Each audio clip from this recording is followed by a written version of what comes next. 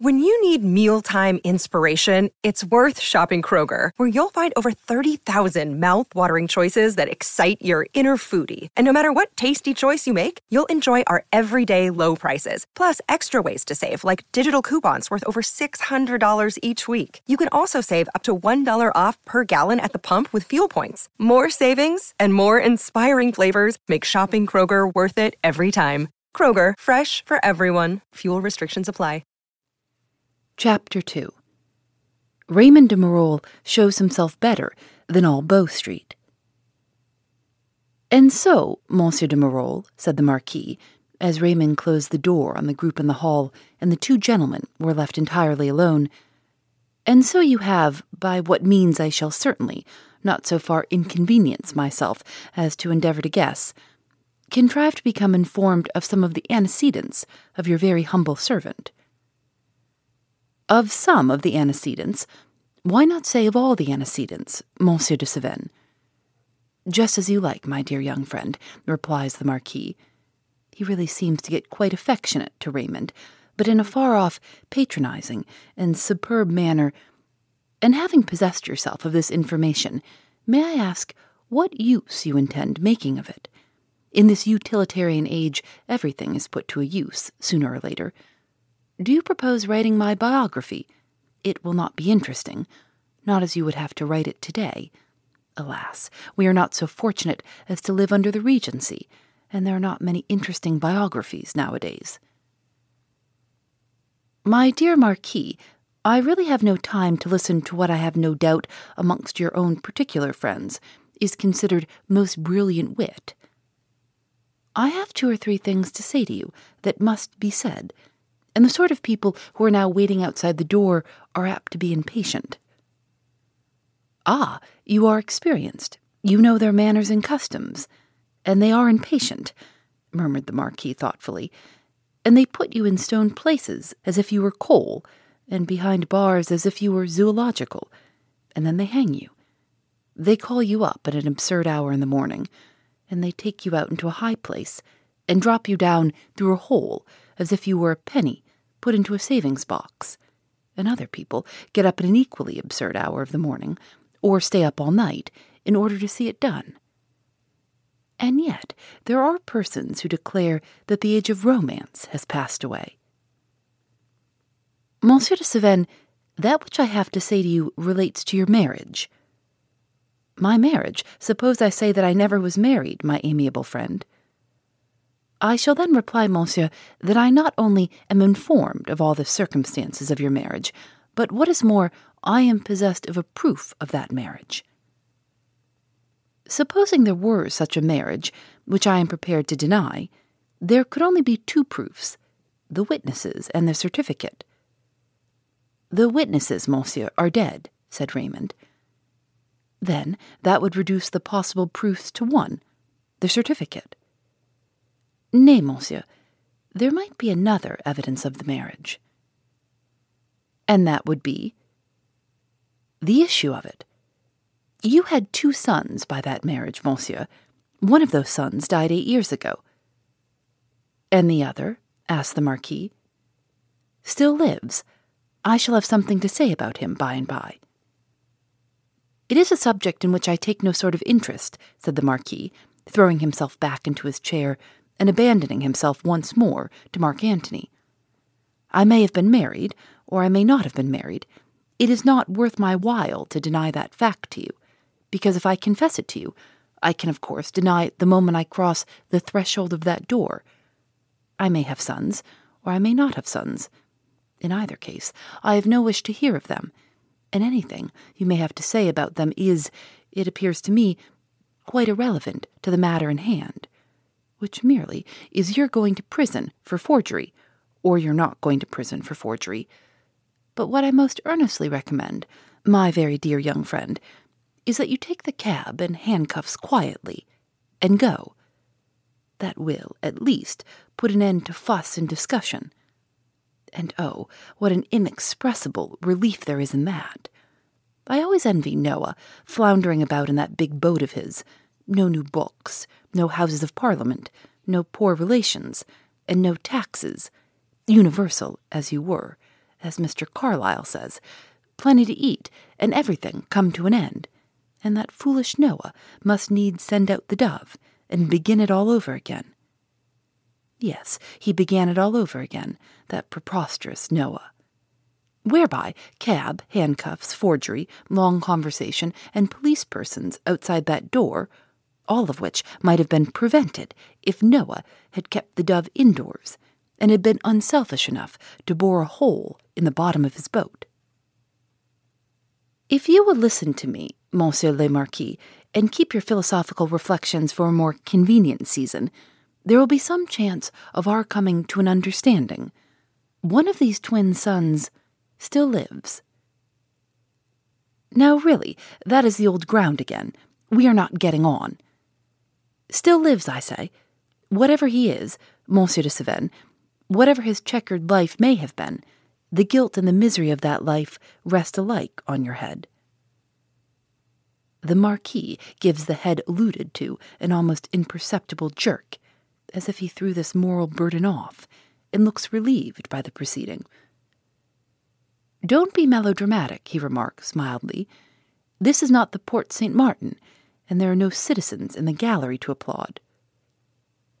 That guilt and that misery, I say, rest upon your head. When you married the woman whom you abandoned to starvation and despair, you loved her, I suppose." "I dare say I did. I have no doubt I told her so, poor little thing." "And a few months after your marriage you wearied of her, as you would have done of any other plaything." "As I should have done of any other plaything. Poor dear child, she was dreadfully wearisome. Her relations, too. Heaven and earth, what relations! They were looked upon in the light of human beings at Slopperton, but they were wise to keep out of Paris, for they would have been most decidedly put in the Jardin des Plantes. And really," said the Marquis thoughtfully, "behind bars."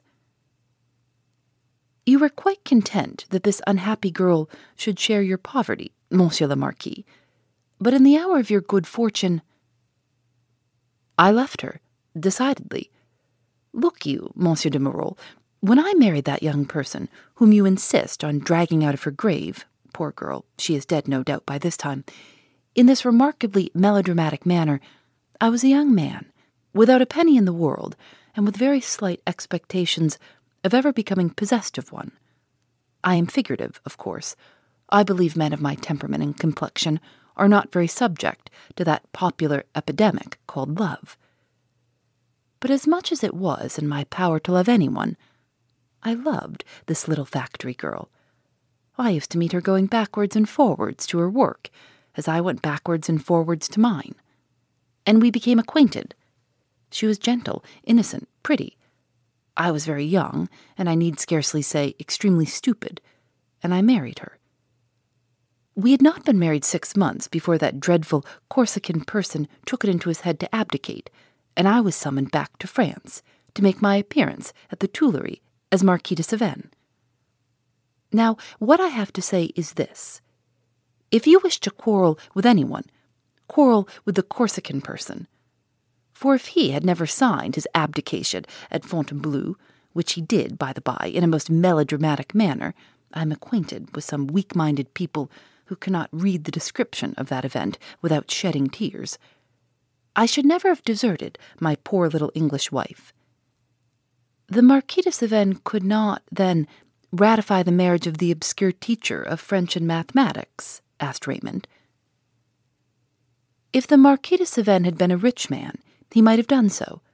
But the Restoration, which gave me back my title, and the only chateau, my ancestors had 3, which the Jacobins had not burned to the ground, did not restore me the fortune which the Revolution had devoured. I was a poor man. Only one course was open to me, a rich marriage. The wealthy widow of a Bonapartiste general beheld and admired your humble servant, and the doom of my poor little wife was sealed. For many years I sent money regularly to her old mother, an awful woman who knew my secret. She had, therefore, no occasion to starve, Monsieur de Merode. And now, may I be permitted to ask what interest you have in this affair, that you should insist on recalling these very disagreeable circumstances at this particular moment?" There is one question you do not ask, Monsieur le Marquis. Indeed, and what is that? Asked the Marquis. You seem to have very little curiosity about the fate of your surviving son. I seem to have very little curiosity, my young friend. I have very little curiosity. I dare say he is a very worthy individual, but I have no anxiety whatever about his fate. For, if he at all resembles his father, there is very little doubt that he has taken every care of himself. The de Cévennes have always taken care of themselves. It is a family trait. He has proved himself worthy of that family, then. He was thrown into a river, but he did not sink. He was put into a workhouse and brought up as a pauper, but by the force of his own will and the help of his own brain, he extricated himself and won his way in the world. He became what his father was before him, a teacher in a school. He grew tired of that, as his father did, and left England for Paris. In Paris, like his father before him, he married a woman he did not love for the sake of her fortune. He became master of that fortune. Until this very day, he has surmounted every obstacle and triumphed over every difficulty. Your only son, Monsieur de Cévennes, the son whose mother you deserted, the son whom you abandoned, to starve, steal, drown, or hang, to beg in the streets, die in a gutter, a workhouse, or a prison, has lived through all, to stand face to face with you this day, and to tell you that for his own and for his mother's wrongs, with all the strength of a soul which those wrongs have steeped in wickedness, he hates you. Don't be violent, said the Marquis gently. So you are my son? Upon my word, I thought all along you were something of that kind, for you are such a consummate villain. For the first time in his life, Raymond de Marolles feels what it is to be beaten by his own weapons. Against the Marquis, the torrent of his passionate words dashes, as the sea dashes at the foot of a rock, and makes as little impression. And what then, says the Marquis, since it appears you are my son, what then? You must save me, monsieur, said Raymond in a hoarse voice. Save you? But, my worthy friend, how save you? Save you from the cab and handcuffs? If I go out to those people and say, he is my son, be so good as to forego the cab and handcuffs, they will laugh at me. They are so dreadfully matter of fact, that sort of people. What is to be done? Only this, monsieur. I must make my escape from this apartment. That window looks into the garden, from the garden to the mews, through the mews into a retired street, and thence— Never mind that, if you get there. I really doubt the possibility of your getting there. There's a policeman watching in that garden. Raymond smiles. He is recovering his presence of mind and the necessity for action. He opens a drawer on the library table and takes out an air pistol, which looks rather like some elegant toy than a deadly weapon. I must shoot that man, he says. Then I give the alarm. I will not be implicated in a murder. Good heavens! The Marquis de Cévennes implicated in a murder? Why, it will be talked of in Paris for a month. There will be no murder, monsieur. I shall fire at that man from this window and hit him in the knee. He will fall and most likely faint from the pain, and will not, therefore, know whether I pass through the garden or not. You will give the alarm, and tell the men without that I have escaped through this window and the door in the wall yonder. They will pursue me in that direction, while I— You will do what? Go out the front door, as a gentleman should. I was not unprepared for such an event as this. Every room in this house has a secret communication with the next room. There is only one door in this library, as it seems, and they are carefully watching that. As he speaks, he softly opens the window and fires at the man in the garden, who falls, only uttering a groan. As Raymond predicted, he faints with the pain. With the rapidity of lightning, he flings the window up violently, hurls the pistol to the farthest extremity of the garden, snatches the Marquis's hat from the chair on which it lies, presses one finger on the gilded back of a volume of Gibbon's Rome. A narrow slip of the bookcase opens inwards, and reveals a door leading into the next apartment, which is the dining room. This door is made on a peculiar principle, and, as he pushes through, it closes behind him. This is the work of a second, and as the officers, alarmed by the sound of the opening of the window, rush into the room, the Marquis gives the alarm. "He has escaped by the window," he said. "He has wounded your assistant and passed through that door. He cannot be 20 yards in advance. You will easily know him by his having no hat on."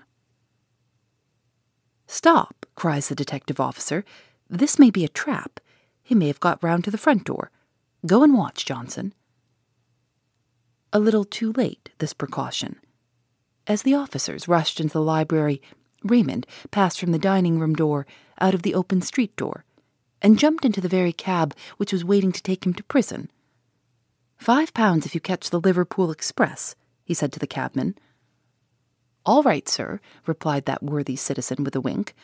"I've drove many a gents like you, and very good fares they is too, and a godsend to a hard-working man. What old ladies with handbags and umbrella grudges 8 pence a mile to," mutters the charioteer as he gallops down Upper Brook Street and across Hanover Square, while the gentlemen of the police force, aided by Dr. Tappenden and the obliging Marquis, search the mews and neighborhood adjoining. Strange to say, they cannot obtain any information from the coachman and stable boys concerning a gentleman without a hat who must have passed through the mews about 3 minutes before. Chapter 3. The Left-Handed Smasher Makes His Mark. It is a palpable and humiliating proof of the decadence of the glories of White Albion and her lion-hearted children, said the sporting correspondent of the Liverpool Bold Speaker, a gentleman who, by the by, was very clever at naming, for 6 stamps, the horses that didn't win, nothing being better policy than to give the odds against any horse named by him as a sure winner, or a safe second, for those steeds were sure to be, whatever the fluctuating fortune of the race, nowhere. "It is," continued the Liverpool B.S., "a sign of the downfalling of the Lion and Unicorn, over which Britannia may shed tears and the inhabitants of Liverpool and its vicinity mourn in silent despair, that the freedom of England is no more. We repeat, Britain is no longer free. Her freedom departed from her on that day on which the blue-coated British sbirri of Sir Robert Peel broke simultaneously into the liberties of the nation, the mightiest clauses of Magna Carta and the prize ring, and stopped the operations of the Lancashire daddy-long-legs and the celebrated metropolitan favourite, the left-handed smasher, during the 89th round, and just as the real interest of the fight was about to begin. Under these humiliating circumstances, a meeting has been held by the referees and backers of the men, and it has been agreed between the latter and the stakeholder to draw the money. But that the valiant and admired Smasher may have no occasion to complain of the town of Liverpool, the patrons of the fancy have determined on giving him a dinner, at which his late opponent, our old favourite and honoured townsman, Daddy Longlegs, will be in the chair, having a distinguished gentleman of sporting celebrity as his vice. It is to be hoped that, as some proof that the noble art of self-defence is not entirely extinct in Liverpool, the friends of the ring will muster pretty strong on this occasion. Tickets at half a guinea to be obtained at the Gloves Tavern, where the entertainment will take place. On the very day on which the Count de Marolles left his establishment in Park Lane in so very abrupt a manner, the tributary banquet to the genius of the ring, in the person of the left-handed Smasher, came off in excellent style at the above-mentioned Gloves Tavern, a small hostelry next door to one of the Liverpool minor theatres. The dramatic element perhaps rather predominated in the small parlour behind the bar, where Brandolph of the Burning Brand, after fighting 16 terrific broadsword combats, and being left for dead behind the first grooves 7 times in the course of 3 acts, would take his Welsh rarebit and his pint of half and half, in company with the Lancashire grinder and the pottery pet, and listen with due solemnity to the discourse of these 2 popular characters. The little parlour was so thickly hung with portraits of theatrical and sporting celebrities that Oedipus himself, distinguished as he is for having guessed the dullest of conundrums, could never have discovered the pattern of the paper which adorned the walls. Here Mr. Montmorency, the celebrated comedian, smirked, with that mild smirk only known in portraits, over the ample shoulders of his very much better half, at the pet in fighting attitude. There Mr. Marmaduke Montresor, the great tragedian, frowned in the character of Richard III, winner of the last Derby. Here again Mademoiselle Pastebasque pointed her satin slipper side by side with the youthful Challoner of that day, and opposite Mademoiselle Pastebasque a gentleman in scarlet, whose name is unknown, tumbled off a burnt sienna horse, in excellent condition, and a very high state of varnish, into a Prussian blue ditch, thereby filling the spectator with apprehension lest he should be, not drowned, but died. As to Brandolph of the Brand, there are so many pictures of him in so many different attitudes, and he was always looking so very handsome, and doing something so very magnanimous, that perhaps, upon the whole, it was rather a disappointment to look from the pictures down to the original of them in the dingy costume of private life, seated at the shiny little mahogany table, partaking of refreshment. The theatrical profession mustered pretty strongly to do honor to the sister art on this particular occasion. The theatre next door to the Gloves happened, fortunately, to be closed, on account of the extensive scale of preparations for a grand dramatic and spectacular performance entitled The Sikh Victories, or The Tyrant of the Ganges, which was to be brought out the ensuing Monday, with even more than usual magnificence. So the votaries of Thespis were free to testify their admiration for the noble science of self-defense by taking tickets for the dinner at 10 and 6 apiece, the banquet being, as Mr. Montresor, the comedian above mentioned, remarked with more energy than elegance, a cheap blowout, as the dinner would last the guests who partook of it 2 days, and the indigestion attendant thereon would carry them through the rest of the week. I shall not enter into the details of the dinner, but will introduce the reader into the banquet hall at rather a late stage in the proceedings, in point of fact, just as the festival is about to break up. It is 2:00 in the morning. The table is strewn with the debris of a dessert, in which figs, almonds and raisins, mixed biscuits, grape stalks, and apple and orange peel seem rather to predominate. The table is a very field of Cressy or Waterloo, as to dead men in the way of empty bottles, good execution having evidently been done upon Mr. Hemmer's well-stocked cellar. From the tumblers and spoons before each guest, however, it is also evident that the festive throng has followed the example of Mr. Sala's renowned hero, and after having tried a variety of foreign drains, has gone back to gin and water, simple. It is rather a peculiar and paradoxical quality of neat wines, that they have, if anything, rather an untidy effect on those who drink them.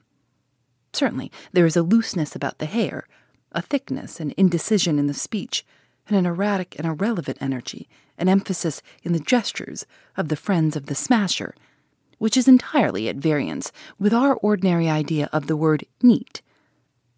Yet, why should we quarrel with them on that account? They are harmless, and they are happy. It is surely no crime to see 2 gas burners where, to the normal eye, there is only one.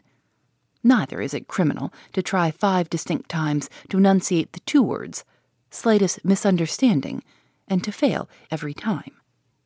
If anything, there must be an amiable feeling which inspires a person with a sudden wild and almost pathetic friendship for a man he never saw before. Such a friendship, in short, as pants to go to the block for him, or to become his surety to a loan office for £5. Is it any such terrible offence against society to begin a speech of a patriotic nature, full of allusions to John Bull, Queen Victoria, wooden walls, and the prize ring, and to burst into tears in the middle thereof? Is there no benevolence in the wish to see your friend home, on account of your strong impression that he has taken a little too much, and that he will tumble against the railings and impale his chin upon the spikes, which, of course, you are in no danger of doing? Are these things crimes? No, we answer boldly no. Then hurrah for neat wines and free trade. Open wide our harbours to the purple grapes that flourish in the vineyards of sunny Burgundy and Bordeaux. And welcome, thrice welcome, to the blushing tides which Horace sang so many 100 years ago, when our beautiful earth was younger, and maybe fairer, and held its course, though it's hard to believe it, very well indeed, without the genius of modern civilization at the helm. There had been a silver cup with one of the labours of Hercules. Poor Hercules, how hard they work him in the sporting world. Embossed thereon, presented to the Smasher, as a tribute of respect for those British qualities which had endeared him to his admirers. And the Smasher's health had been drunk with 3 times 3, and a little one in, and then 3 more 3 times 3, and another little one in, and the Smasher had returned thanks, and Brandolph of the Brand had proposed the Daddy Longlegs, and the Daddy Longlegs had made a very neat speech in the Lancashire dialect, which the gentleman of the theatrical profession had pretended to understand, but had not understood, and a literary individual being, in fact, the gentleman whose spirited writing we have quoted above, Mr. Geoffrey Hallam Jones, sporting and theatrical correspondent, and constant visitor at the Gloves, had proposed the ring, and the Smasher had proposed the press, for the liberties of which, as he said in noble language afterwards, quoted, the gentlemen of the prize ring were prepared to fight as long as they had a bunch of 5s to rattle upon the knowledge box of the foe. And then the Daddy Longlegs had proposed the stage, and its greatest glory, Brandolph of the Brand. And ultimately, everybody had proposed everybody else, and then someone suggesting a quiet song, everybody sang. Now, as the demand for a song from each member of the festive band was of so noisy and imperative a nature that a refusal was not only a moral but a physical impossibility, it would be unbecoming to remark that the melody and harmony of the evening were, at best, fluctuating. Annie Laurie was evidently a young lady of an undecided mind, and wandered into a pleasing manner from C into D, and from D into E, and then back again with laudable dexterity to C for the finish.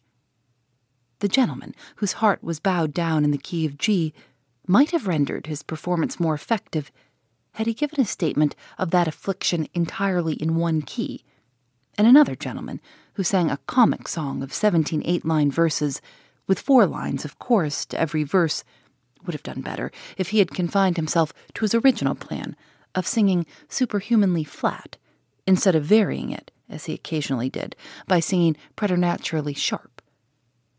Of course, it is an understood thing that in a chorus every singer should choose his own key, or where is the liberty of the subject? So that need not be alluded to. But all this is over, and the guests of Mr. Hemmer have risen to depart, and have found the act of rising to depart by no means the trifle they thought it. It is very hard, of course, in such an atmosphere of tobacco, to find the door, and that, no doubt, is the reason why so many gentlemen seek for it in the wrong direction, and buffet insanely with their arms against the wall in search of that orifice. Now, there are 2 gentlemen in whom Mr. Hemmer's neat wines have developed a friendship of the warmest description. Those 2 gentlemen are none other than the 2 master spirits of the evening, the left-handed Smasher and Brandolph of the Brand, who, by the by, in private life, is known as Augustus de Clifford. His name is not written thus in the register of his baptism. On that malicious document he is described as William Watson, but to his friends and the public he has for 15 years been admired and beloved as the great de Clifford, although often familiarly called Brandolph, in delicate allusion to his greatest character. Now, Brandolph is positively convinced that the Smasher is not in a fit state to go home alone, and the Smasher is equally assured that Brandolph will do himself a mischief unless he is watched. So Brandolph is going to see the Smasher home to his hotel, which is a considerable distance from the Gloves Tavern, and then the Smasher is coming back again to see Brandolph to his lodgings, which are next door but 2 to the Gloves Tavern. So after having bade good night to everyone else, in some instances with tears, and always with an affectionate pathos verging upon tears, Brandolph flings on his loose overcoat just as Manfred might have flung on his cloak prior to making a morning call upon the Witch of the Alps, and the Smasher twists about 5 yards, which he calls a comforter, around his neck, and they sally forth. A glorious autumn night, the full moon high in the heaven with a tiny star following in her wake like a well-bred tuft hunter, and all the other stars keeping their distance, as if they had retired to their own grounds, as the French say, and were at variance with their queen on some matter connected with taxes. A glorious night, as light as day, nay, almost lighter, for it is a light which will bear looking at, and which does not dazzle our eyes as the sun does. Not a speck on the Liverpool pavement, not a dog asleep on the doorstep, or a dissipated cat sneaking home down an area, but is as visible as in the broad glare of noon. Such a night as this was almost too much for Laura, and Brandolph of the Brand grows sentimental. "You wouldn't think," he murmurs, abstractedly, gazing at the moon, as he and the Smasher meander arm in arm over the pavement. "You wouldn't think she hadn't an atmosphere, would you? A man might build a theater there, and he might get his company up in balloons. But I question if it would pay, on account of that trivial want. She hasn't got an atmosphere." "Hasn't she?" said the Smasher, who certainly, if anything, had in the matter of sobriety the advantage of the tragedian. "You'll have a black eye, though, if you don't steer clear of that 'ere lamp-post you're making for. I never did see such a cove," he added, "with his atmosphere and his moons. One would think he'd never had a glass or two of wine before." Now, to reach the hotel which the left-handed one honored by his presence, it was necessary to pass the quay, and the sight of the water and the shipping reposing in the stillness under the light of the moon again awakened all the poetry in the nature of the romantic Brandolph. "It is beautiful," he said, taking his pet position, and waving his arm in the orthodox circle prior to pointing to the scene before him. "It is peaceful. It is we who are the blots upon the beauty of the earth. Oh, why are we false to the beautiful and heroic, as the author of The Lady of Lyons would observe? Why are we false to the true? Why do we drink too much and see double? Standing amidst the supreme silences, with breathless creation listening to our words, we look up to the stars that look down upon the philosopher of the cave, and we feel that we have retrograded."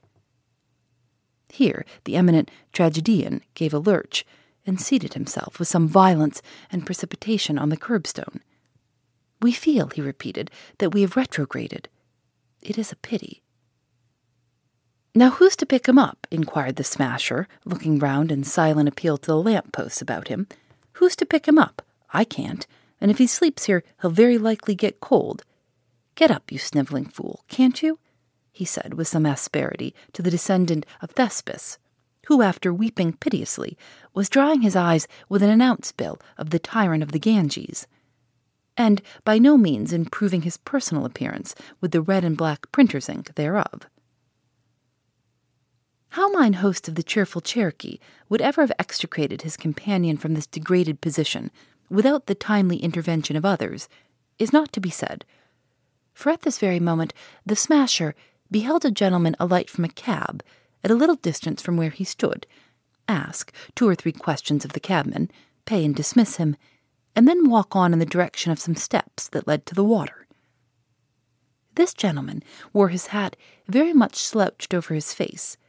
He was wrapped in a heavy loose coat that entirely concealed his figure, and evidently carried a parcel of some kind under his left arm. "Hi," said the Smasher, as the pedestrian approached. "Hi, you there, give us a hand, will you?" The gentleman addressed as "you there" took not the slightest notice of this appeal, except, indeed, that he quickened his pace considerably and tried to pass the left-handed one. "No, you don't," said our friend. "The cove as refuses to pick up the man that's down is a blot upon the English character, and the sooner he's scratched out the better," wherewith the Smasher squared his fists and placed himself directly in the path of the gentleman with the slouched hat. "I tell you, what is it, my good fellow?" said this individual. "You may pick up your drunken friend yourself, or you may wait the advent of the next policeman, who will do the public a service by conveying you both to the station house, where you may finish the evening in your own highly intellectual manner. But perhaps you'll be good enough to let me pass, for I'm in a hurry. You see that American vessel yonder? She's dropped down the river to wait for the wind. The breeze is springing up as fast as it can, and she may set sail as it is before I can reach her. So if you want to earn a sovereign, come and see if you can get me in arousing a waterman and getting off to her." "Oh, you are off to America, are you?" said the Smasher thoughtfully. "Blow that air wine of Hemmer's. I ought to know the cut of your figurehead. I've seen you before. I've seen you somewheres before, though where that somewheres was. Come, lend me a hand with this here friend of mine, and I'll lend you a hand with the boatman." "Damn your friend," said the other savagely. "Let me pass, will you, you drunken fool?"